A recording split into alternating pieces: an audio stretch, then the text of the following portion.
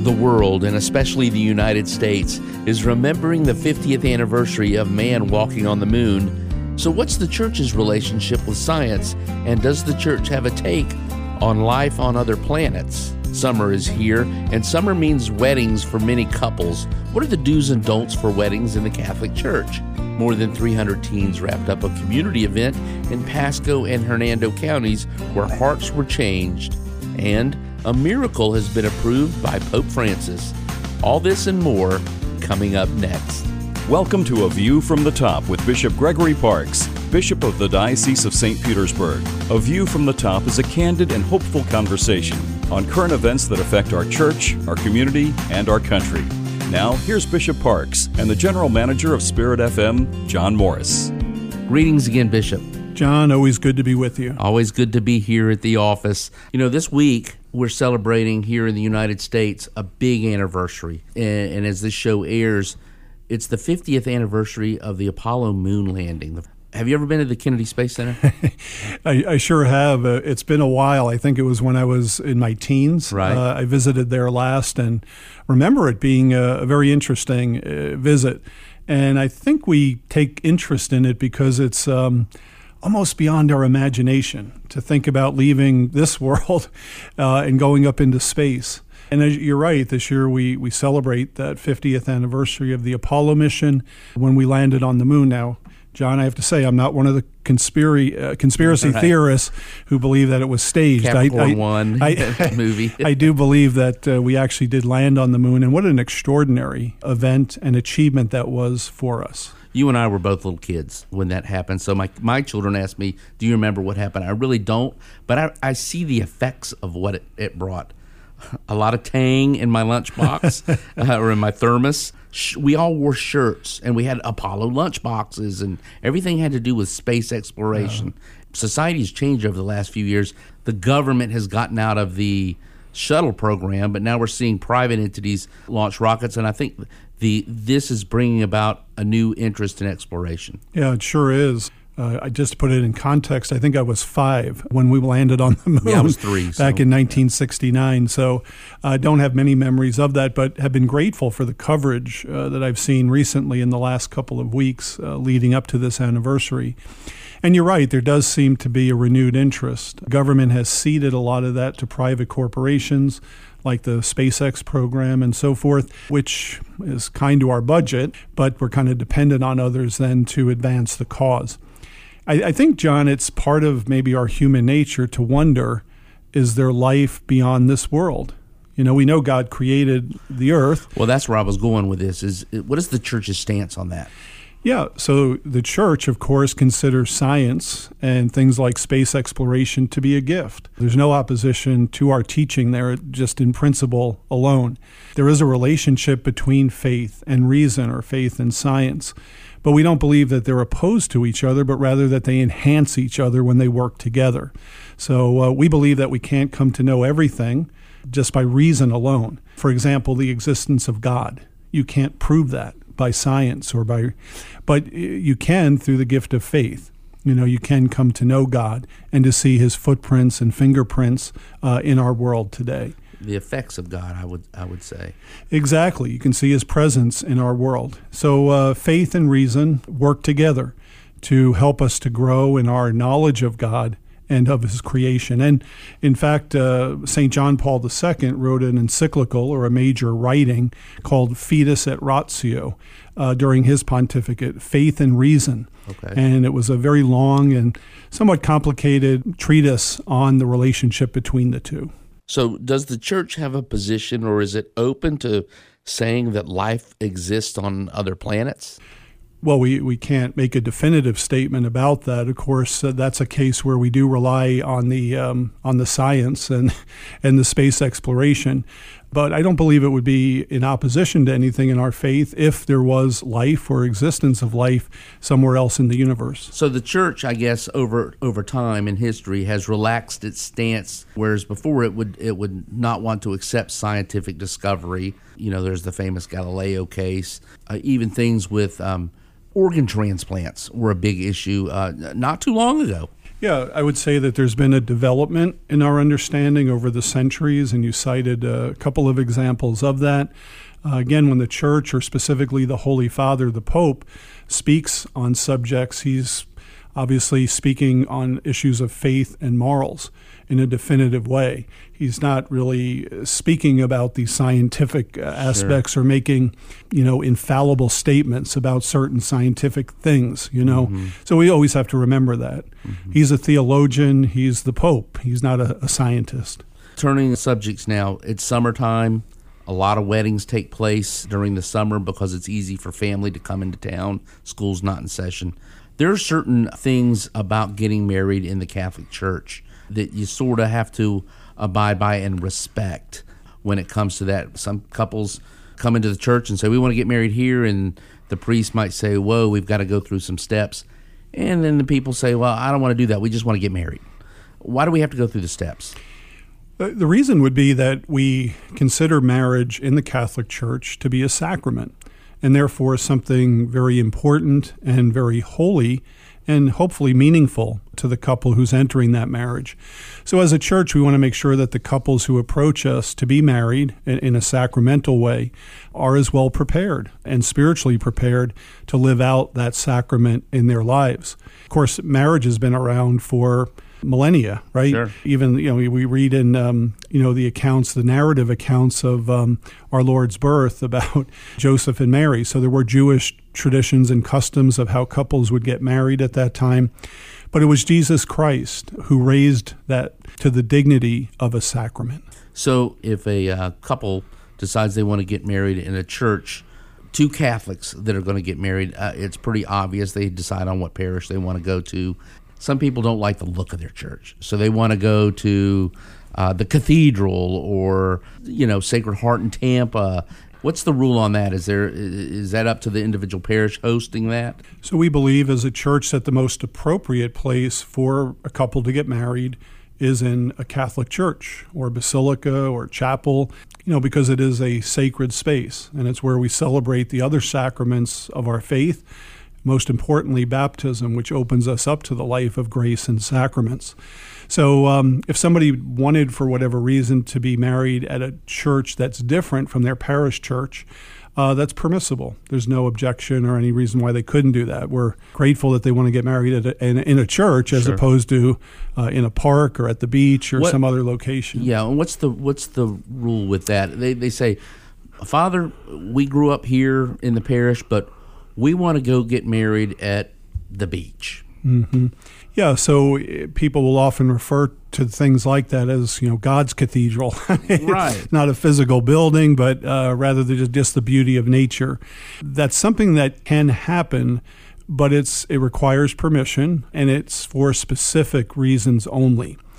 So, for example, just to give you an example of one case where I've seen it approved, would be if you have the case of a Catholic who's marrying somebody of the Jewish faith, or even of the Muslim faith. So a mixed marriage, and it would be perhaps offensive for the other person and their family to come into a Catholic church, That might be a case where we could grant permission for them to be married at a hotel or at another location. But those cases are rare. What about I'm Catholic and the person I want to marry is not Catholic, and she's insistent that I get married at the synagogue or the Lutheran church or whatever? What do I need to do as a Catholic to have that validated, or is it? Well, it could be. Again, that would be a complete dispensation from what we call the form of marriage, which is if they weren't being married by a priest or a deacon, would require a special dispensation for that to take place. So in other words, the church would recognize that marriage if they receive the dispensation, but they would have to go through the marriage preparation process in the Catholic Church and then receive that dispensation. I'm throwing a lot of what ifs because, frankly, I had to go through this. I grew up Episcopalian. My wife was Catholic, but I wanted, like my pastor, who I grew up with, to be part of the ceremony. So if the male Catholic is marrying the female non-Catholic and they get married in the non-Catholic church, could Father Brown from wherever come to the non-Catholic church and be part of the ceremony? And have it there. Yeah, he could be part of the ceremony, but let me draw a distinction. Marriage, the sacrament of marriage, is the only sacrament where the priest, or deacon in this case, does not impart the sacrament upon the couple. It's actually the couple that imparts it upon themselves. The role of the priest or deacon is primarily to receive the vows of the individuals and then to provide them with a blessing. So if a minister from another denomination or congregation wanted to be part of it, they could perhaps maybe do a reading, they could perhaps say a few words, but generally they would not be permitted to receive the vows of the couple in a Catholic church. Okay. Now, I want to go back to something you said a little bit ago. You mentioned a basilica, a cathedral. What about a shrine, like a designated shrine? Can they or no get married at? Yeah, that's really up to the shrine itself. It could be a place that is designated for weddings. My experience is that many shrines are not, because it's not a parish, it doesn't have the function of a parish, and one of the functions of a parish is to marry people. Right. So it's more of a place of pilgrimage. But our basilicas, our shrines, they're very beautiful, so people would like to get married there, but it's often discouraged or not even allowed. And I think part of that, doesn't that have to do with record keeping too, like with a parish? Yeah, I mean, again, since a shrine is not a parish, they wouldn't keep sacramental records there. If a sacrament were to occur at that location, it would be required that the sacrament be recorded at the nearest parish to the shrine. So if you have questions, if you're thinking about a lot of engagements take place over the summer and then people get married the next year, if you're in that situation, the best thing to do is contact your local parish priest or contact the Diocese of St. Petersburg and talk to the chancellor about it. Sure, or check our website at dosp.org. We do have a section there on marriage, and it goes through our teaching on marriage and some of the things that we ask that you do in order to be married in the Catholic Church. A lot of marriage prep goes into it, things that couples, they have stars in their eyes about getting married, but they don't realize what goes into who's running the checkbook, who's taking care of this and that, whose family are we going to visit on certain holidays. And those are real practical things that come up in marriages that can frankly cause consternation, I'll say. Well, John, if I could share a little Sure. personal story reflection involving my own family. I think I mentioned on one of our previous programs that my niece was recently married back in May up in Maryland. She and her husband live in Denver, just outside of Denver, but they both grew up in Maryland, so that's where they went back to get married.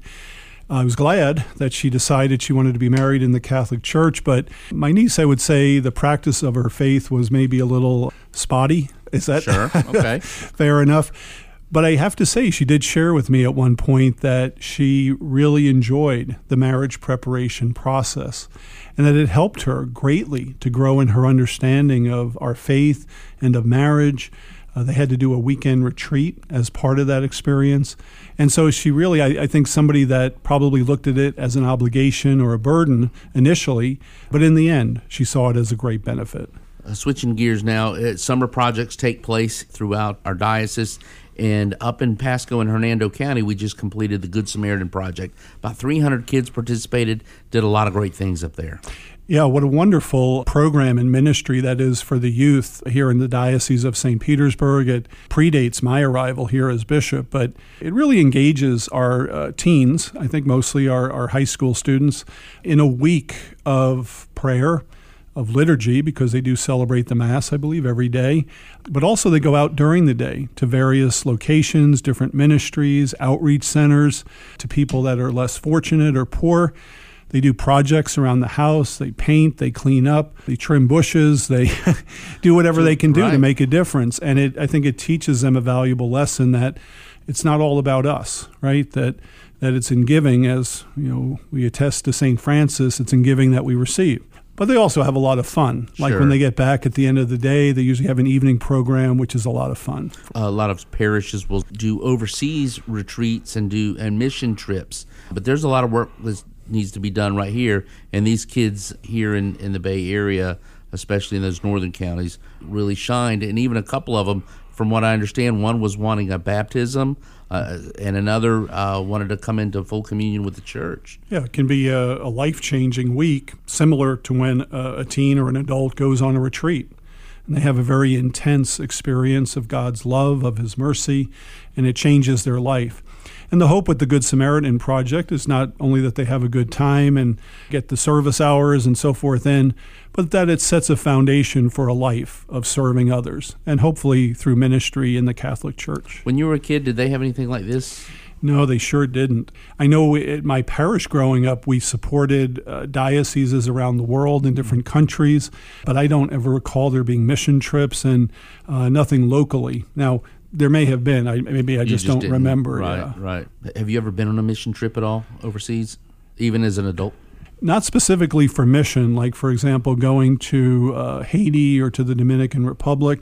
Been very familiar with parish groups that go and so forth, but I've actually not had the opportunity to do that. I haven't either, and I'm curious about it. Yeah, I've never been, but I was pushing my daughter to go, so that I can't go without her. No, I understand. Well, maybe you could do it together, John. Yeah, maybe. Sure. So, recently, I saw that Pope Francis approved a miracle with Archbishop Fulton Sheen. What do you know about that? A little bit. Of course, Archbishop Sheen has been in the news quite a bit recently. There was, first of all, a battle or a lawsuit which was taking place about where his body would be buried, because he had originally been buried in New York, in the Archdiocese of New York.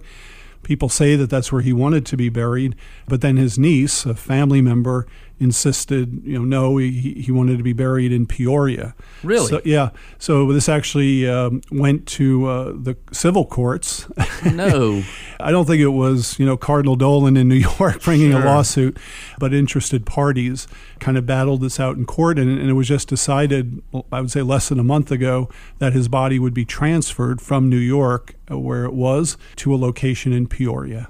And regarding the miracle, I don't have all the details on that, but I understand. I believe it had to do with a stillborn baby. A young boy that was stillborn in 2010 outside of Peoria. The child showed no signs of life as the medical professionals, tried to revive him.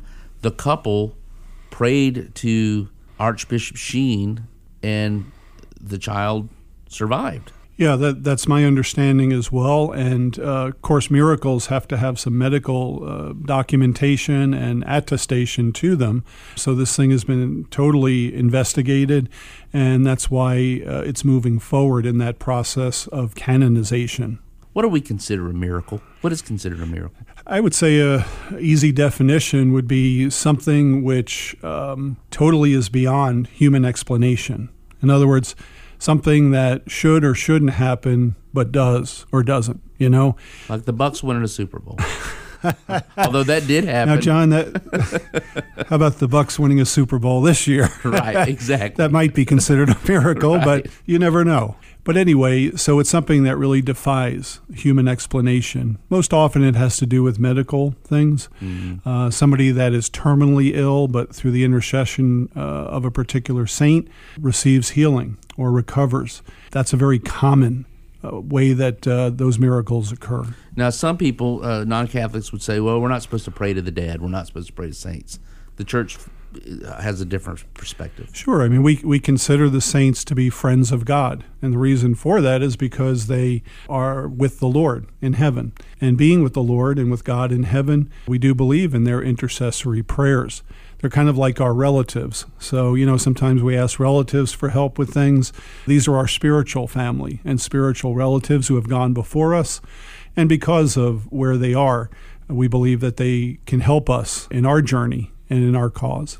Do you have any idea how many miracles? I'm sure there's probably a caseload at the Vatican. How often these may come through, and do they have to come through your office locally first? Yeah, so miracles, or causes for sainthood is right where it would start after a miracle, but a cause for canonization or sainthood would begin at the diocesan level. And it would be evaluated and investigated at that level. There's testimony and documents and all kinds of information that have to be compiled, medical records if it involves a healing. And then ultimately that would be sent to the Congregation for Saints in Rome for further evaluation. Of course, the other way that somebody could become a saint is through martyrdom. If they died out of somebody's hatred for the faith and they were martyred because of their beliefs, they could also be canonized as a saint.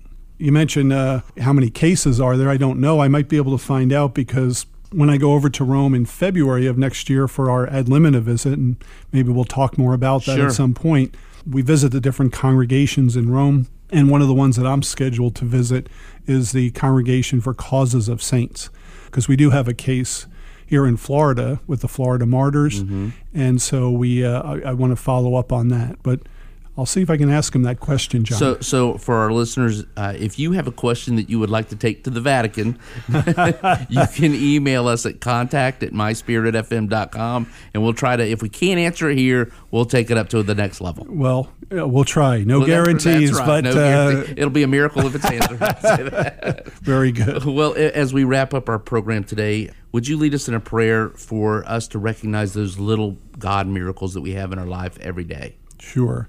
So let us pray. God our Father, we thank you for the gift of our lives. We thank you for your presence in our lives and in our world. We pray that we may have the strength and the courage to recognize you in creation and in our relations and interaction with one another. May we experience your love and mercy through our love and mercy towards others. And may Almighty God bless you, the Father, Son, and Holy Spirit. Amen. For more with Bishop Parks, including past programs, his social media accounts, and ways to subscribe to this podcast, visit dosp.org/bishop. A View from the Top is a production of Spirit FM 90.5 and the Communications Office of the Catholic Diocese of St. Petersburg. A View from the Top is made possible by the annual Pastoral Appeal and listeners like you. Thank you for your support.